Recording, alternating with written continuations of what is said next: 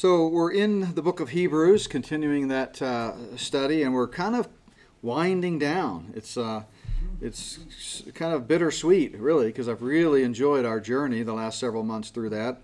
My plan is to finish the series and with a final message where I kind of go back and review just briefly each of the main sections and points and just kind of wrap it all up in a nice bow.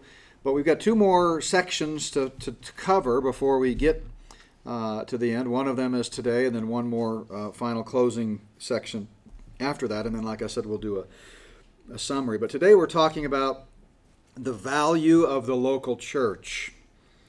I read a story involving the Butterball Turkey Company, and they had set up a hotline years ago to answer consumers' questions about preparing holiday turkeys. And one woman, as the story goes, called in to ask questions about a turkey from Butterball that had been in her freezer for 23 years. And the operator told her, well, it's probably safe and okay to eat if the freezer was, below 0 degrees the whole time and so forth. But the operator warned the lady that even if it were safe to eat, after 23 years, the flavor had probably deteriorated pretty much, and she wouldn't recommend eating it. And the caller replied, yeah, that's kind of what we thought, so we're just going to give it to the church.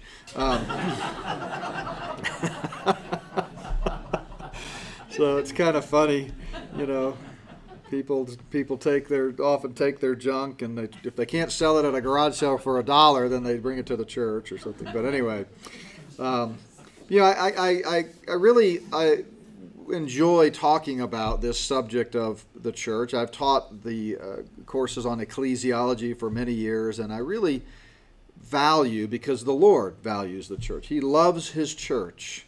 And we need to recognize that the church is more than just some historical movement or cultural development or religious tradition. The church is a divinely ordained institution. The average person doesn't know that, especially if they're not involved in a Bible teaching church.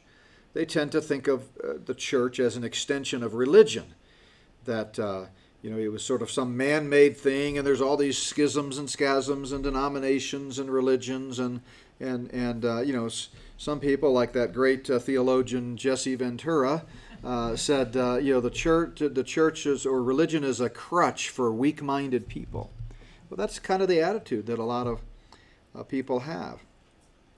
2,000 years after its establishment as a divinely ordained institution, which I'll demonstrate in a moment, I think we've lost sight of its significance. The church is changing, and we see this predicted in Scripture, that there will be a great last days apostasy, that people will depart from the faith, people having itching ears and so forth. But a lot of the church that was established on the day of Pentecost in 33 A.D., as the Bible tells us in Acts chapter 2, is no longer centered on doctrinal teaching. It's not bibliocentric. It's just more of a social club.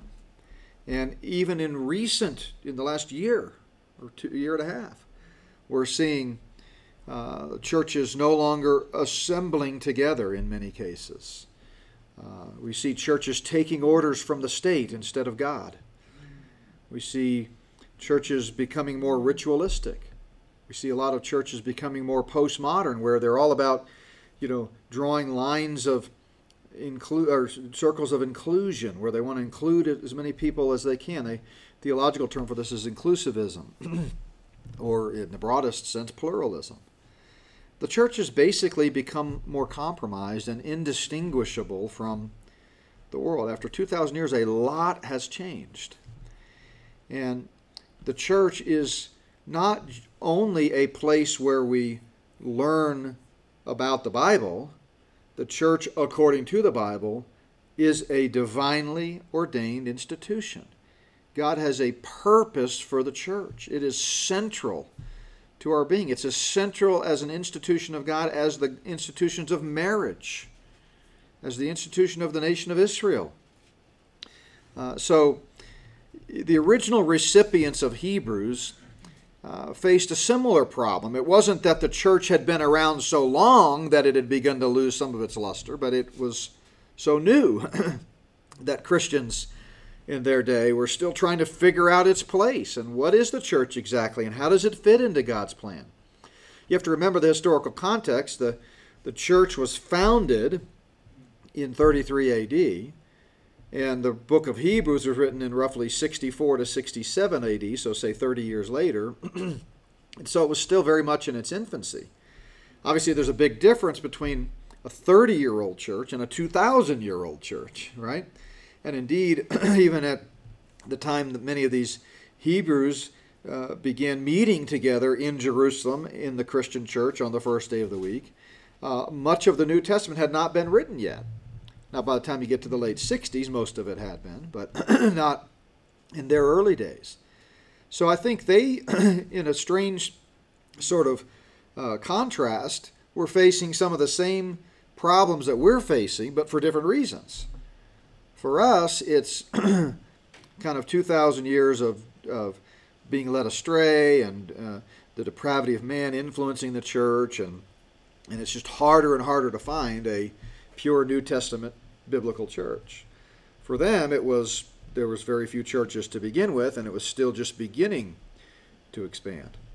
But as we near the end of this journey through Hebrews, the writer is going to appeal to the value of the local church as a motivating factor to encourage believers to continue trusting God in trying times. So this has been the theme of this letter from beginning to end. We talk about it every week. He comes at it from different angles. He uses warning passages, he uses illustrations, he uses practical exhortation. But he's going to come full circle here at the end and really talk about how the local church has value and how we need each other. We need each other. It's God's church. Often and it's understandable, we tend to recognize the human component of churches. People help provide funding for certain buildings in some cases, and initiatives and programs and ministries. Some churches will put names up on buildings. We honor, rightly so, former pastors and key men and women of faith that helped make the local church what it is. Nothing wrong with that. But we just need to make sure that in the midst of it all, we remember whose church it is. I've had the chance to speak in I don't know how many, I've lost count, but hundreds upon hundreds of churches in 32 years of ministry in all 50 states. And someday I'll write a book, if the Lord tarries, on some of the anecdotal experiences that I have. I remember one time I was at a very large Southern Baptist church in Mississippi, and we had made arrangements to speak there and set up all the arrangements ahead of time. And a big part of our ministry at Not by Works is being able to put out resources, books and DVDs and things. And somehow it hadn't been communicated clearly or something, but when we got there to set up for this conference and began setting up the resources, one of the older deacons in the church, he had to be like 175 years old, and he came up and said, "What are you doing?" And well, we're setting up for the conference. Well, you can't sell that stuff in here. We have a tradition. We don't sell stuff in our churches. And it was no point in trying to talk to him about the theological error behind that notion that nothing sacrosanct about a building, because the church is the people. It's not the building. He wanted us to go, you can go down in the fellowship hall and sell it, but you can't sell it up here. This is holy ground, And I had to bite my tongue to keep saying, "If it's holy ground, you're in the wrong spot, brother." But I didn't. That was a successful overcoming of my tongue. Plenty of times I haven't been. But anyway, it's God's church. And God's church is here for a reason, to help God's people in this present age, believers, have an unshakable faith. We're never intended to live life in a vacuum. In our 9 o'clock Bible study hour in this series, we've been talking about what lies ahead, and I've demonstrated in the past the differences between Israel and the church. And I know not everybody can come to that session, and plus it's been quite some time since we looked at that. So I thought, by way of introduction, before we get to the text in Hebrews 13, I would go back and review this distinction. Because nobody can deny, when you look at the Old Testament, that God has a plan for national Israel. And if you read the Bible in its literal, grammatical, historical sense, of course, you come to the conclusion that there's a future for national Israel as well, that Jesus is going to rule and reign from the rebuilt temple in Jerusalem. But we need to recognize that in the same way, God has a plan for the church. So if we look at Scripture, and we won't take the time to look up each of these passages, but maybe if you're interested, you can look at them on your own time. These charts, by the way, are both in the Not by Works chart book, which is available on the table there. But one of the purposes for Israel was to witness to the unity of Yahweh, the Creator. Back in the ancient Near East, with all the pagan gods and mythical gods and so forth, there was what set Yahweh, the Creator of the universe, the one true eternal God, apart, was that He was one. And the Shema, the Hebrew mantra that they would say and teach their children to say, and that they repeated, was, "Hear, O Israel, the Lord our God is one," Deuteronomy 6:4. And so Israel served that purpose. It served as an example to other nations for the benefits of serving the Creator. When go back to Deuteronomy 33, the blessings and cursings. When you follow me, it goes well. When you don't, there are consequences. And people could see that. See, the idea was that Israel was supposed to, once God rescued them from Egypt, they were supposed to cross the Jordan, go into Canaan, giants and all, with God's protection, set up camp, and then as the pagan nations surrounding them, saw what was going on and saw God's hand of blessing on His chosen nation, which the Bible calls the apple of His eye, Israel, then they would be drawn to that. And similarly, by the way, today Paul tells us that the church is to shine like stars in this perverse generation. So there are some parallels there. But as I was pointing out, number two here, a thought popped into my mind from this conference this weekend, where one of the speakers, I think it was Dr. Tommy Ice, showed a picture of a map. And I talked a lot about the land of Israel, and so both of our messages really played off of each other. But he talked about the recent battle in Israel, which is one of the biggest skirmishes they've had in almost over a decade. But anyway, he showed a map that showed all the Arab territory surrounding Israel and Israel. And it was like a tiny little red dot, and then everything else was, Arab. And yet they're still wanting Israel to give up more of their land. It's like, we want more, But of course, it is God's holy land, and so someday He is going to establish the kingdom in its full breadth, as described in Genesis 15. But another purpose of Israel was to receive and record God's revelation. Most of the writers of Scripture, the human authors, were Jews, and if you read more about this in Romans 3, Paul talks about that.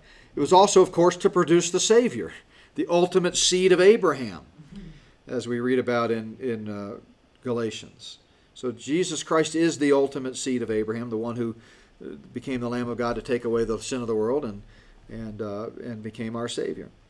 And then ultimately, the purpose of Israel is to be center stage in the future global kingdom of peace, where Christ is going to reign and rule.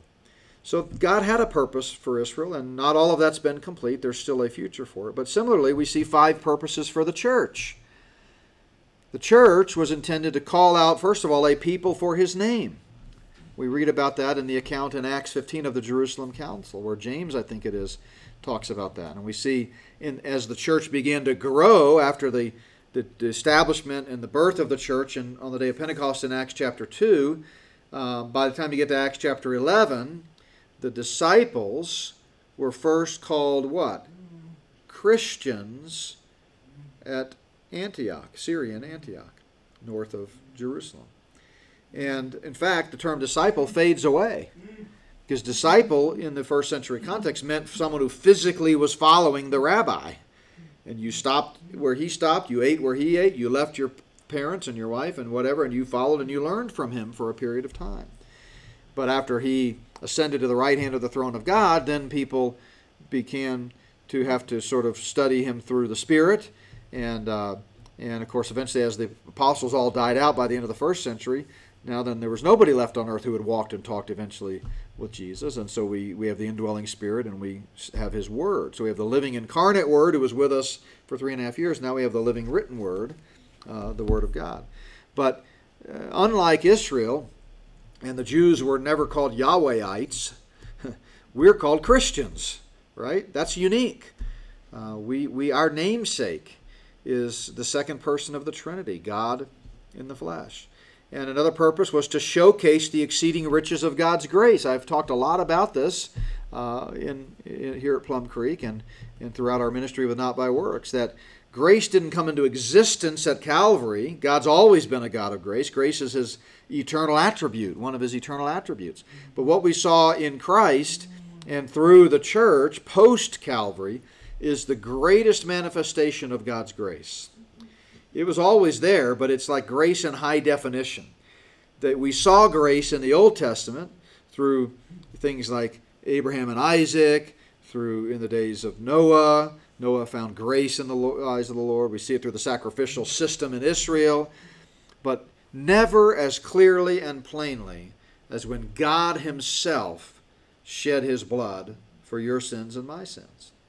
And that's the message of the church. That's the gospel message. Go into all the world and preach that good news, we're told to do. And then thirdly, this is an interesting one, but in Romans 11, one of the purposes of the church is simply to get Israel's attention, right? A lot of people today try to teach that the church has replaced Israel and that we are living in the end-all, be-all, ultimate fulfillment of God's plan. This is it. This is as good as it gets. I hope you're enjoying it. Welcome to the kingdom, right? That's not what the Bible teaches, but a lot of Bible teachers teach that. And the church has not replaced Israel by any extent of the matter. In fact, Romans 11 is a very humbling passage to remember as a church. I'll just read a couple of verses here. Romans 11, verse 11. Starting in verse 11. I say then, have they, that's Israel, stumbled that they should utterly fall? In other words, when Israel crucified the Messiah, did God say, that's it, you've gone too far, I'm done with you, forget it? And he canceled all those promises that he made to them in the Old Testament. Paul says, certainly not. God's not done with them. But he says, but through their fall, salvation has come to the Gentiles, which is intended to provoke them to jealousy, verse 11. In other words, when Israel sees the blessings of the present church age that were a complete mystery in the Old Testament. You never saw anything predicted in the Old Testament about things like the baptism of the Holy Spirit, the permanent indwelling of the Holy Spirit, the unmitigated access that we have to the throne room of God in heaven, like for Hebrews 4:16. When they begin to see that, and they begin to recognize that their whole system was just a shadow of things to come, and the reality is Christ, the next time Christ comes back, they're going to be first in line. They can't wait to meet their Savior and their Messiah, having seen prefigured in the church what life in the kingdom is going to ultimately be about. So, when we begin to think we're the most important thing in God's plan, we need to remember, no, he's just using us to get to Israel. That's his plan, okay? And then, of course, to showcase God's wisdom to Satan. We talked a lot about this in my Spirit of the Antichrist series, that the whole world is under the sway of the wicked one. The mystery of lawlessness is already at work in this present age. Many antichrists have already come. There's a cosmic struggle heating up. I talked at the conference on Friday in Tulsa about how it seems like ever since 1947, when Israel became a nation state again, Satan has recognized that his time is short. And I pointed out then, I don't remember if I pointed it out when I recorded that series here last fall, but the last two branches of the U.S. military to be formed were formed in 1947, right around the time of Israel becoming a nation after World War II, the U.S. Air Force, and the Space Force formed during the Trump administration, right after the New York Times. I mean, it was in the works for a while, but it was announced after the New York Times had broken the story about the UFOs, that for 73 years that the U.S. has been tracking since 1947 with the Roswell incident and the Kenneth Arnold incident in Mount Rainier, Washington, all of this unidentified phenomena. They've changed the terminology in the Pentagon's own documents from UFO to UAP, unidentified aerial phenomena. And I believe we've seen a cosmic struggle. I believe biblically, I don't think these are little green aliens and Martians. That doesn't comport with Scripture. But biblically, there is a supernatural spiritual realm that Paul talks all about. We wrestle against spiritual wickedness in the heavenly places. And I believe since Israel became a nation, that cosmic struggle has ratcheted up, and we're seeing bits and pieces of it dimensionally happen. And you compare that to Scripture and some of the Old Testament prophets and the book of Revelation and the things that will happen in that final 7-year period, it fits perfectly. So God is basically, through the church, putting it in Satan's face and saying, the gates of hell will not prevail against my church and my plan. And then ultimately you see the purpose of the church is to prepare a body that will help rule during the Messianic kingdom. And we're going to rule and reign. Remember, he told the disciples they would rule on 12 thrones with him. He said, if you're faithful and you endure persecution, you'll reign with me. And Luke 19, Jesus describes that when he comes back to establish the kingdom, he's going to call the church together and say, he doesn't use the word church, but it's an allusion to the church, that depending on how faithful you were with the stewardship I gave you here, I'll put you in charge of certain areas of the world during my reign. So that just kind of gives you a little background about the distinction between the two.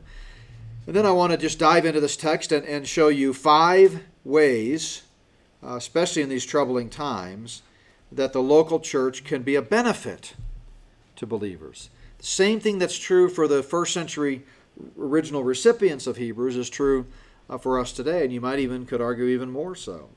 Because if the Lord tarries his coming, we're going to be in for a rough term. So the first thing we see is the church provides teaching to learn from.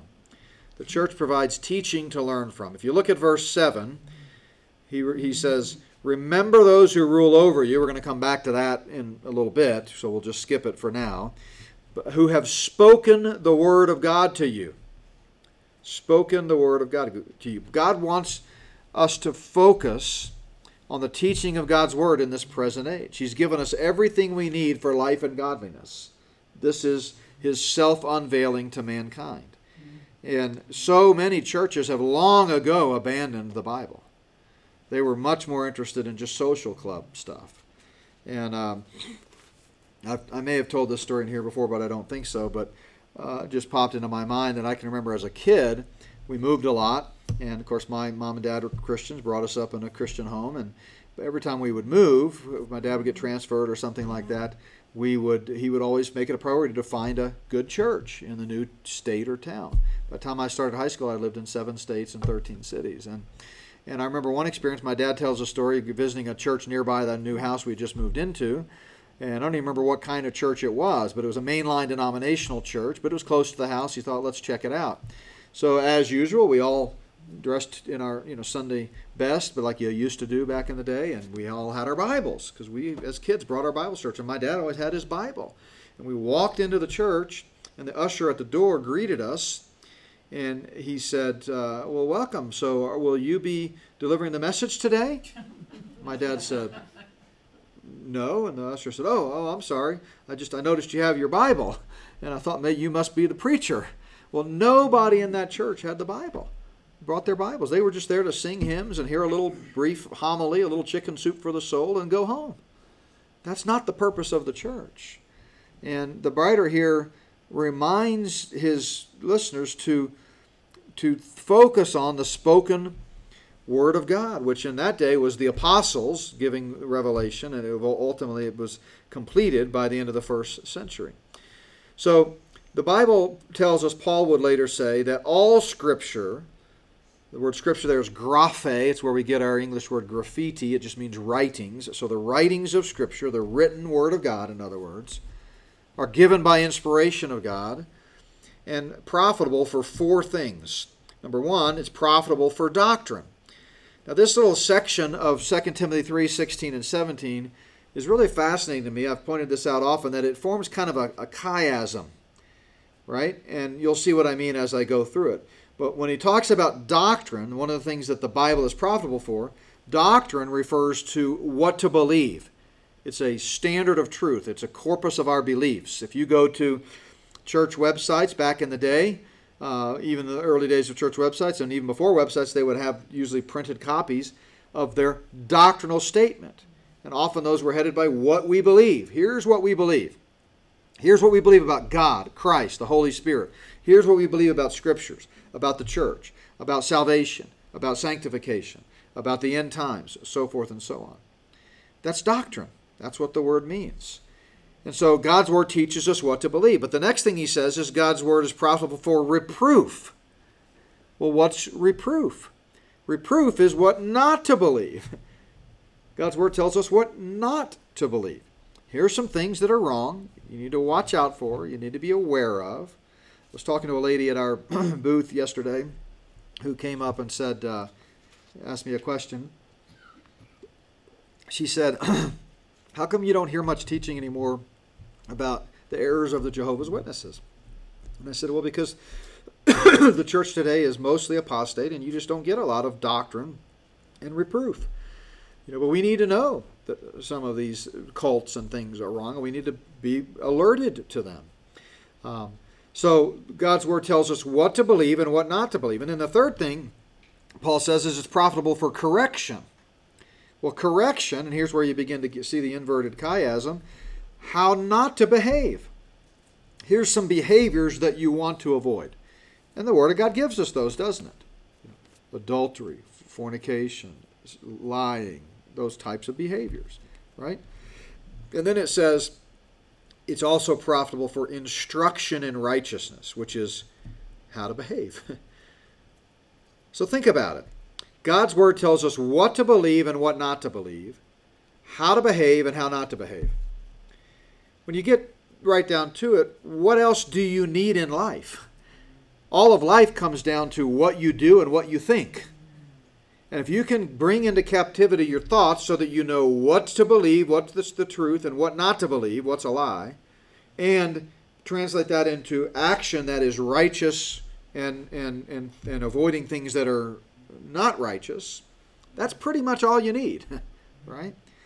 Conversely, if you ignore the Word of God, which so many churches do today, it should be no surprise that so many Christians are led astray into all kinds of aberrant, heretical, terrible teaching and believing all kinds of false teaching.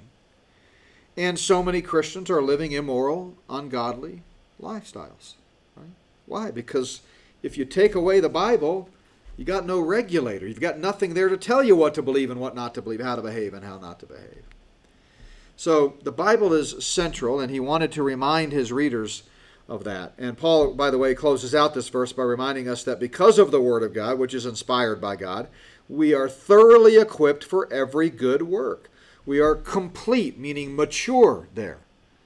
So you just cannot separate the Word of God from our ability to navigate this world and successfully go through the trials and tests of life. You just can't do it without the Word of God. Secondly, in verse 7, but going back to the text, the church presents an example to look back on. An example to look back on. So again, in verse 7, not only those who have spoken the Word of God to you, but whose faith follow, he says. Well, this is a recurring theme. It ought to sound familiar because he's said it many times in our journey through the book of Hebrews. But this idea of following the faith of other godly men and women who are examples of faith. And many of the leaders in the early church were martyred for their faith. It had been martyred by the time this letter was written. Stephen was martyred in Acts chapter 7. Remember that? And Paul was consenting at his death, and they laid their coats at as they got ready to wind up, as they came out of the bullpen with their hands full of rocks, they took off their sweatsuit, so they had their full uniform on. They laid it at the feet of Paul, and they went over where Stephen was, and they started throwing rocks at him and killed him. And Saul was right there, consenting, until he met Jesus shortly thereafter on the road to Damascus. James, one of the inner three disciples of Peter, James, and John. James, the son of thunder, the Bible calls him, martyred in Acts chapter 12, early on in the church.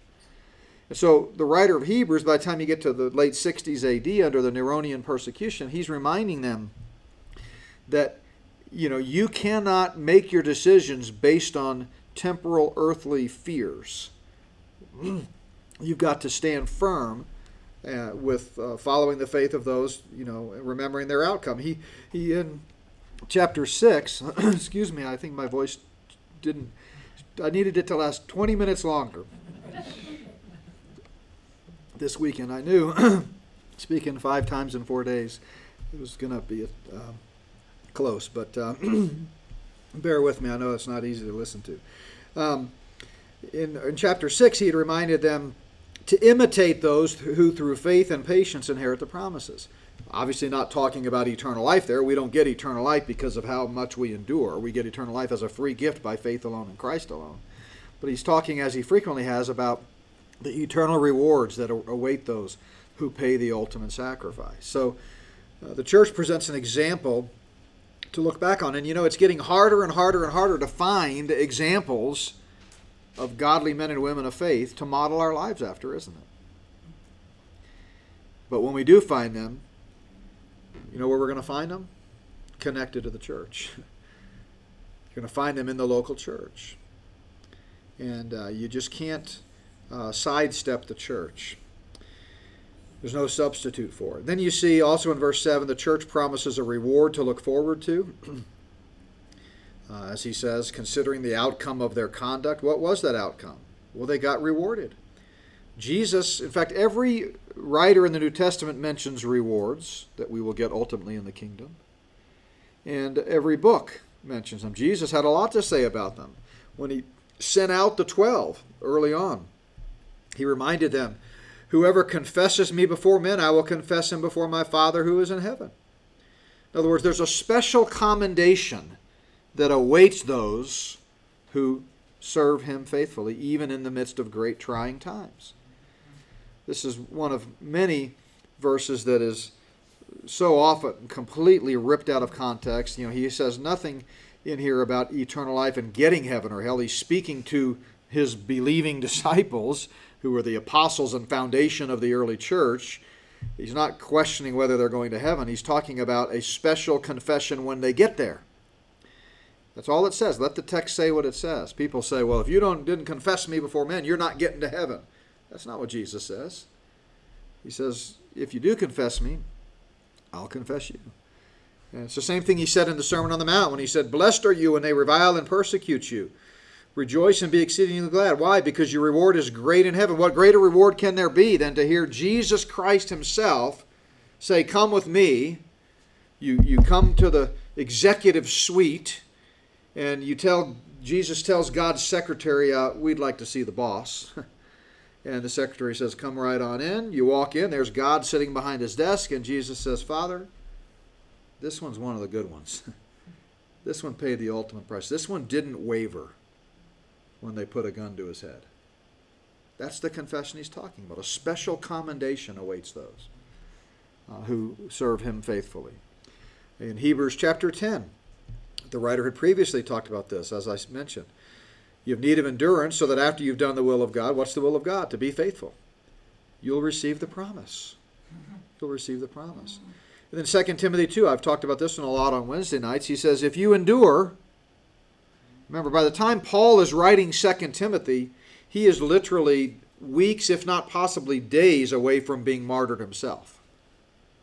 Some scholars say, he no sooner finished writing the letter than they carted him off to kill him. But at the very least, we know it was just a short time.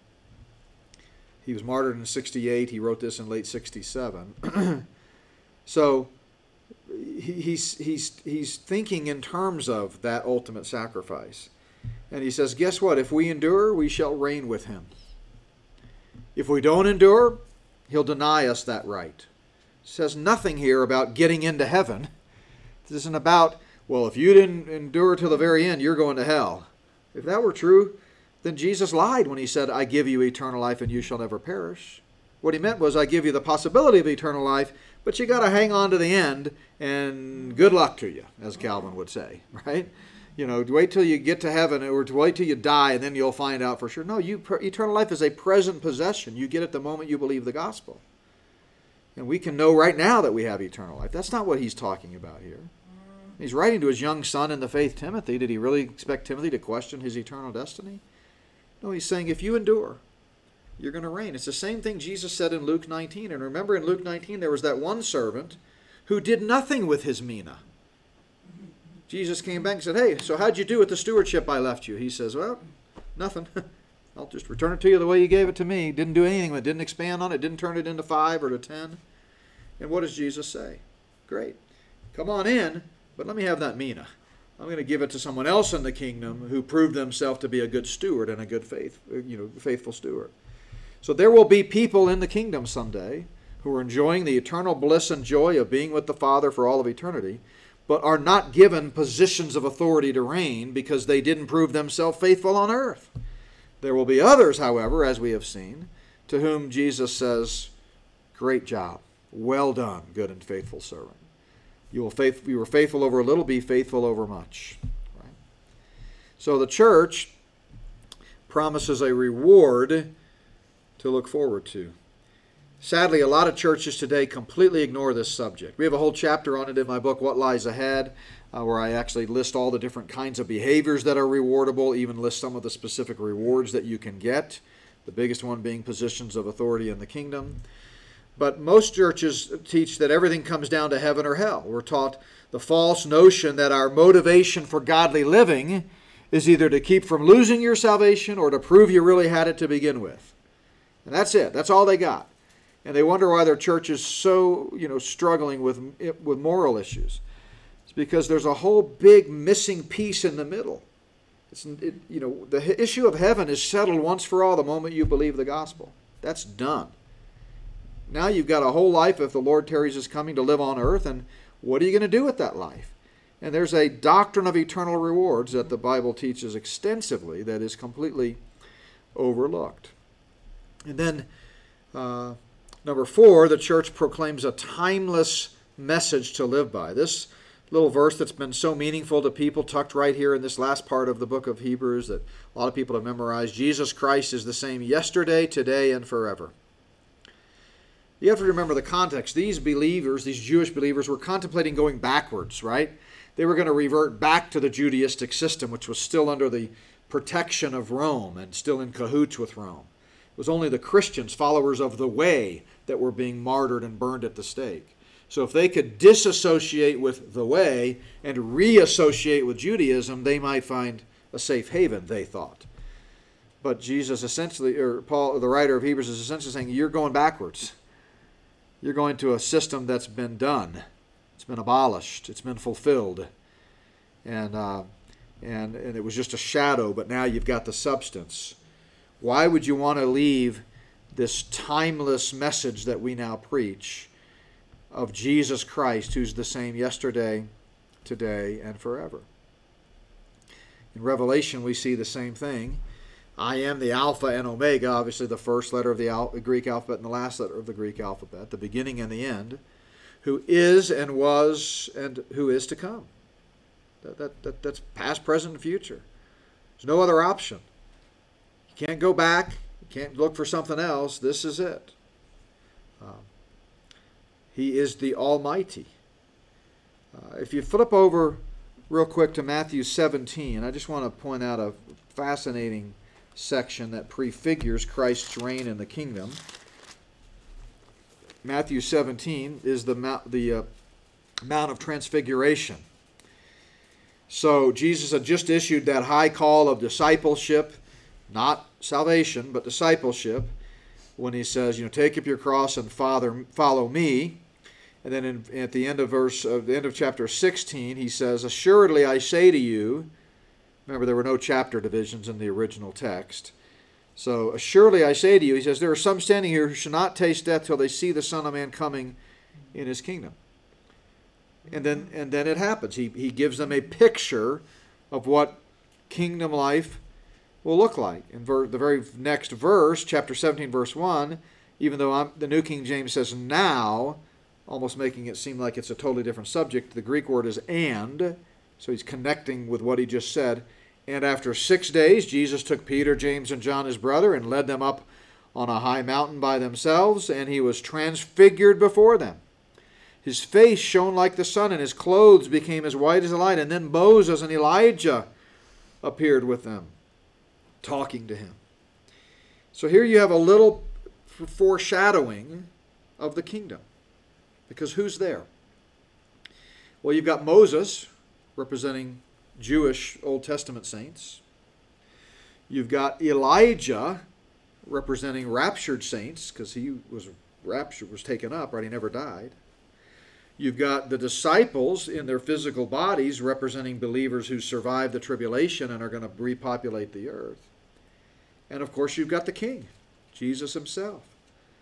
And so Peter, recognizing, hey, this is it, all the components of the long-awaited kingdom are here, he says in verse 4, Lord, this is great. I'm paraphrasing, but that's the idea. Let's build some tents and start the kingdom right now. Peter was always putting his foot in his mouth. You know, Peter says, forget those other disciples down at the bottom of the hill. Who needs them? Hey, just me, Peter, me, James, John, Elijah, Moses, you. Let's go. Let's build some buildings and just settle down right here. You ever feel like you want to move to a mountaintop and just get away from it all?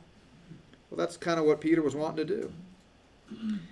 And verse 5 is kind of humorous because it says, while he was still speaking, the God from heaven speaks. Only 2 times in the Gospels when God, the Creator, speaks directly from heaven to earth. And both times he says the same thing, at the baptism of Jesus and the transfiguration. So God, the Creator, has to literally interrupt the first church leader to get a word in edgewise. And he says, this is my beloved Son in whom I am well pleased, hear him. That hear him is, he adds that over what he said at the baptism. In other words, make Jesus central. I mean, we could preach a whole separate message about that, and some of you are sitting here thinking, it kind of sounds like you are. But anyway, in verse 6, what I'm really getting up to, and I just couldn't help but read all the context, is in verse 8. So let's just keep reading. When the disciples heard it, they fell on their faces and were greatly afraid. God revealed himself to us. Just anytime God comes, people, the first reaction is fear and reverence. But Jesus, verse 7, came and touched them and said, arise, be not afraid. And here's the key that made me think of this passage. When they had lifted up their eyes, they saw no one but Jesus only. And I think the whole point of that experience, prefiguring the kingdom, was to get them ready for life during the church age. Same kind of thing he said explicitly in the upper room, right before he was betrayed. Look, I'm going away. Be not afraid. The Holy Spirit, the Comforter, is going to come and dwell within you. But you got a job to do. But while you're doing it, don't forget me. I'm the central piece of this puzzle. And yet, we see doctrines and traditions all the time that conflict with the central timeless message of Jesus Christ. And we need to reject them. The writer of Hebrews, in a passage we looked at last week, or that it's in our text today, says, do not be carried about with various and strange doctrines. So he's contrasting the centrality of Christ, a Christocentric church, with all of these other things. Now compound that after 2,000 years, just imagine how many heresies there are. How many churches are focusing on different things. So he goes on in the next verse to say, we have an altar from which those who serve the tabernacle have no right to eat. Why would you want to go backwards, go back to Judaism and go back to that old system? They got to clean up the altar every week after they sacrifice. We got an eternal altar, a timeless altar. It's the same yesterday, today, and forever. And you can boldly approach the throne of God and serve him because of the new and living way opened up for us by Christ. He goes on to say, the bodies of those animals whose blood is brought into the sanctuary by the high priest for their sin are burned outside the camp. They would literally take them out to a designated spot. and burn them. And therefore Jesus also, that he might sanctify the people, with his own blood suffered outside the gate. Where? On Golgotha, on the hill outside Jerusalem, right? As the ultimate once-for-all sacrifice. And so he says, so let's go to him. Let's not go backwards to the old system. Let's go to him. He's the one who died for us and paid our penalty. He says, for here we have no continuing city, but we seek the one to come. See, there is an ultimate physical brick-and-mortar aspect to the kingdom, as he's talked about extensively. He's talking about the kingdom to come of which we speak, chapter 2, throughout this letter. And therefore, since that's what we're looking forward to, let us continually, don't give up, don't throw in the towel, don't abandon the faith. Let us continually offer the sacrifice of praise to God, that is the fruit of our lips, giving thanks to his name. And do not forget to do good and to share. That's what he talked about last week. Remember, we talked about empathy and charity and all of those, the hospitality. So this is all part of the same section of the letter. So he kind of puts that little plug in once again as you continue to trust the timeless message of Jesus Christ. And then finally, the church puts forth a structure to labor under. I told you we'd come back to this idea of rule, and he does too. He bookends this section with it. Remember those who rule over you. Then he comes back to obey those who rule over you. That word rule comes across a little stronger than we might think in English than it is in Greek. In Greek, it's the word hegemai. It means to lead or to guide. To lead or to guide.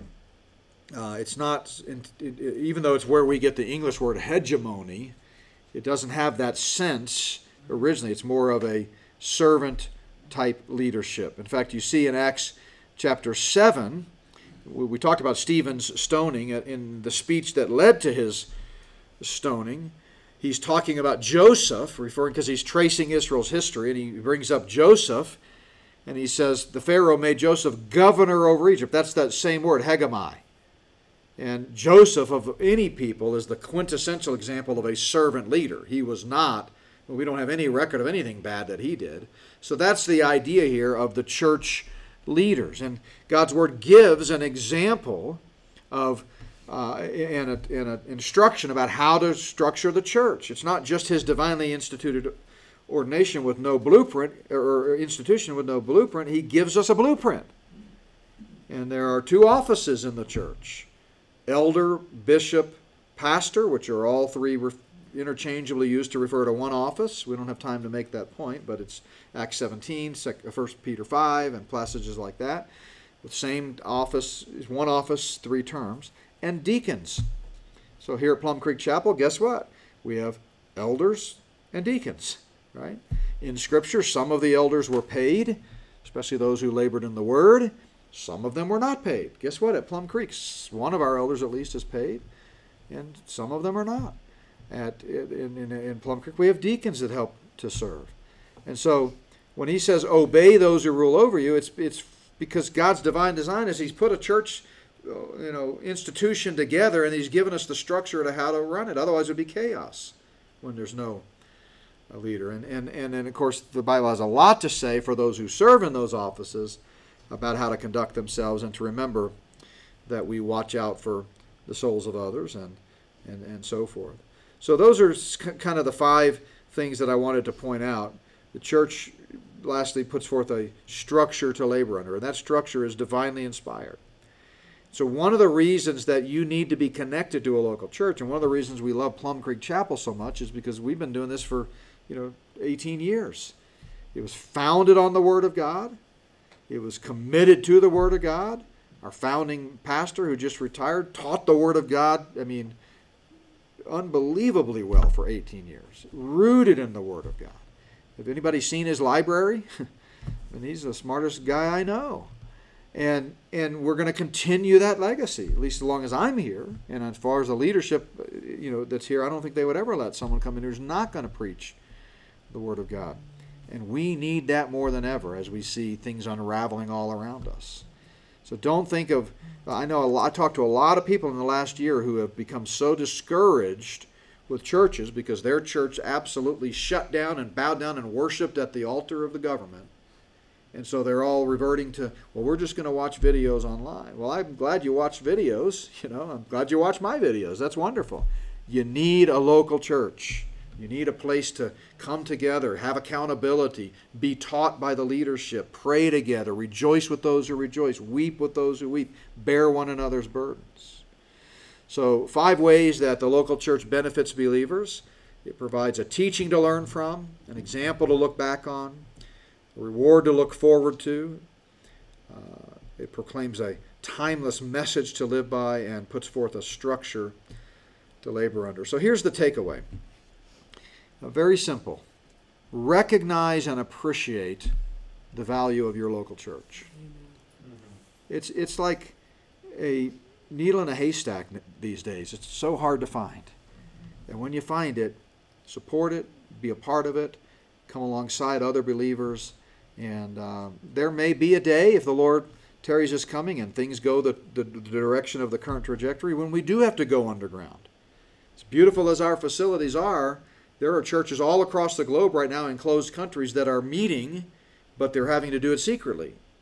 And it may come to that. But that's when we need to remember the church is not a building, it's a people. And thank the Lord we have this building, and I hope and pray we'll get to continue using it for a long time to come. But let's remember that the church is the body of Christ. It's the people. And it has real value, especially in times of difficulty. Let's pray. Father, thank you for this reminder from your word. We pray that you would just take these words of Scripture, set aside anything that I've said or stumbled over my words that may not have come out right, and just allow the word of God, your word, to really pierce our hearts, strengthen and embolden and encourage us. And if there's one here that doesn't know you or maybe watching online, I just pray that, Lord, your Spirit would convict them of their need for a Savior, and that today, in simple faith, they would trust in Jesus Christ, your Son and our Savior, as the only one who can save them. And it's in his precious name that we pray. Amen. Let's stand together.